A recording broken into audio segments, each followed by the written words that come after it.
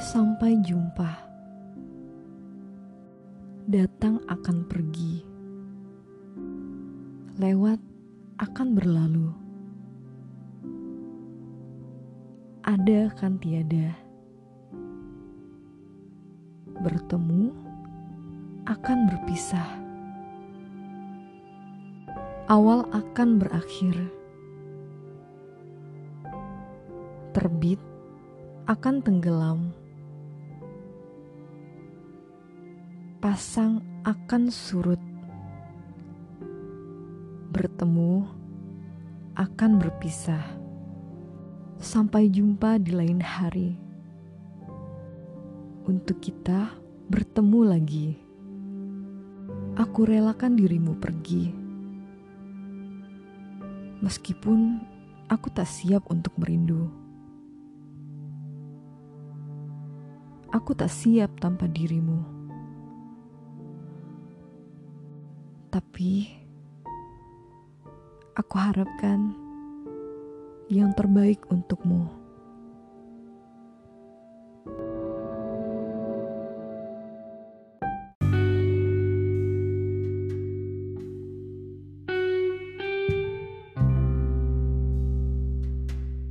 Sampai jumpa.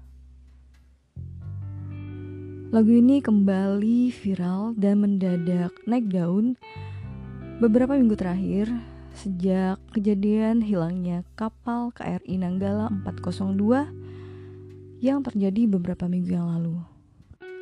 KRI sendiri merupakan singkatan dari Kapal Republik Indonesia dan ada juga sebutan lain untuk kapal TNI Angkatan Laut yang berawalan KAL atau Kapal Angkatan Laut. KRI Nanggala hilang kontak dalam latihan penembakan torpedo pada Rabu 21 April 2021 dini hari. Dan lokasi tersebut terlacak di perairan Bali dan diduga berada pada palung laut dengan kedalaman lebih kurang 700 meter di bawah laut.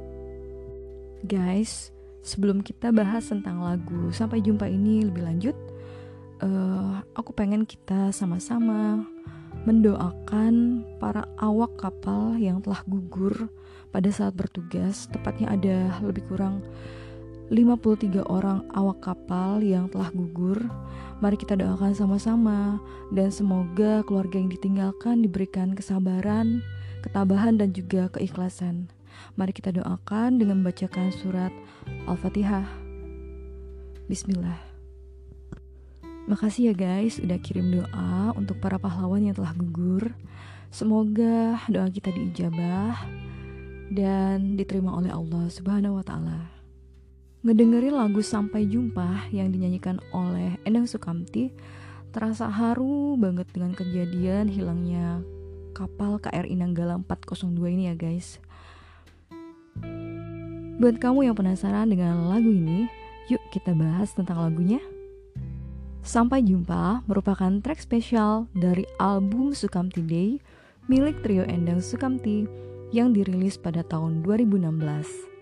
Lagu ini dibuat khusus sebagai lagu perpisahan mereka dengan masyarakat Sudak NTB di hari terakhir mereka karantina.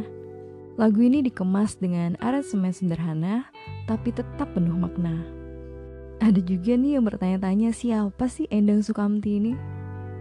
Jadi guys, Endang Sukamti adalah grup musik rock Indonesia yang berasal dari Yogyakarta. Nama Sukamti diambil dari nama seorang guru anggota personil Endang Sukamti sendiri yang bernama Eriks saat menuntut ilmu di Sekolah Menengah Musik atau SMM Yogyakarta. Makna dari nama Sukamti bisa diartikan seperti ini. Su atau soe artinya indah, kam artinya datang, dan ti itu artinya perempuan atau indah. Jadi bisa disimpulkan arti dari Sukamti adalah kehadiran yang membawa kebaikan atau keindahan. Sedangkan Endang gak memiliki makna khusus guys, hanya sekedar untuk mempercantik namanya aja. Saat ini Endang Sukamti beranggotakan 3 orang, yaitu Erik Sukamti selaku vokalis dan merangkap basis. Kemudian ada Dori Sukamti selaku gitaris dan co-vokalis, serta Tony Sukamti selaku drummer. Grup musik ini terbentuk pada tahun 2001, tepatnya pada malam tahun baru 1 Januari 2001 dengan personil Erix, Fendi, Tony, dan Ulok.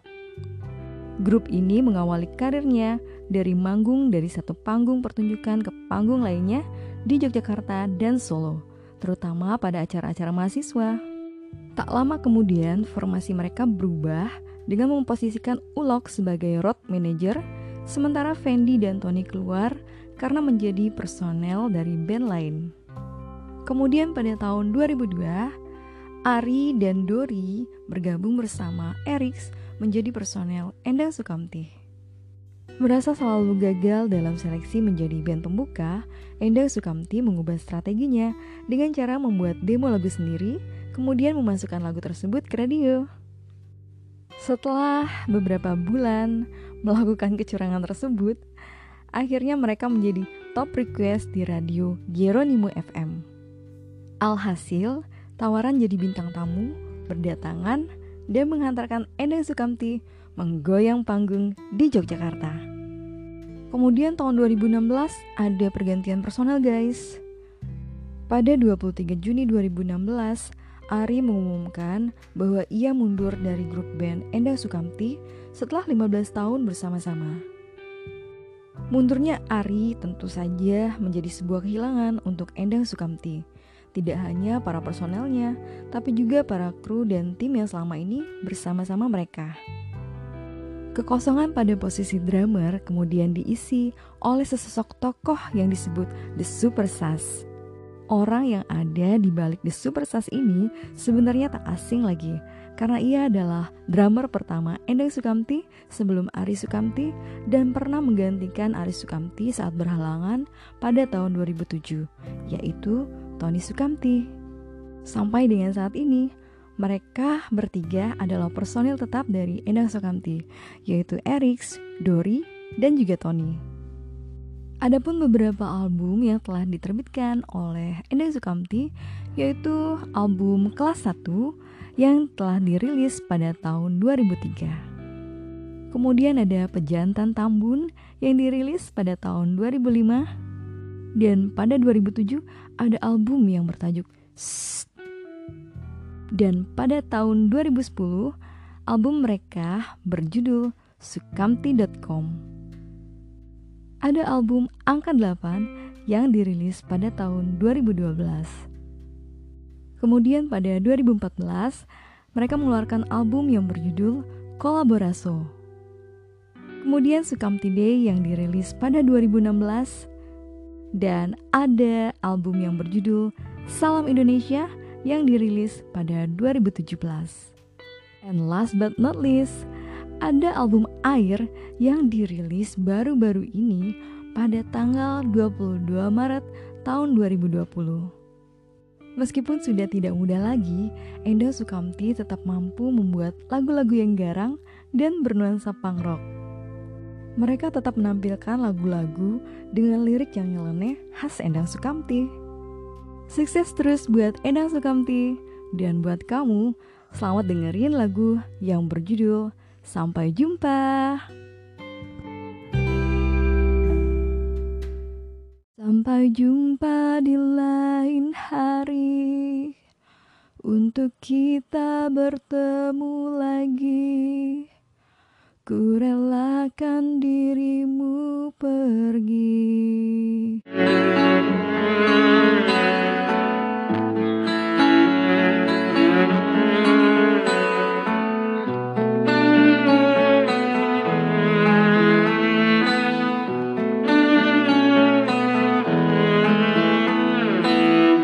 Datang akan pergi, lewatkan berlalu, ada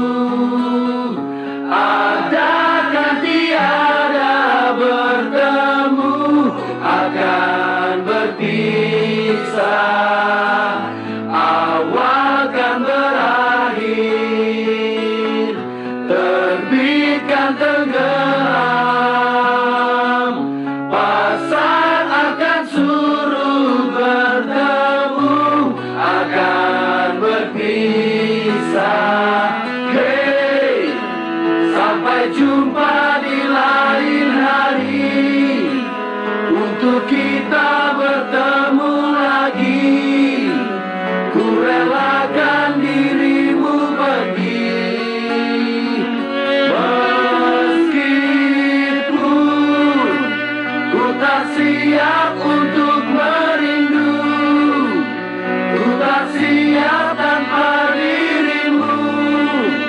Ku harap terbaik untukmu.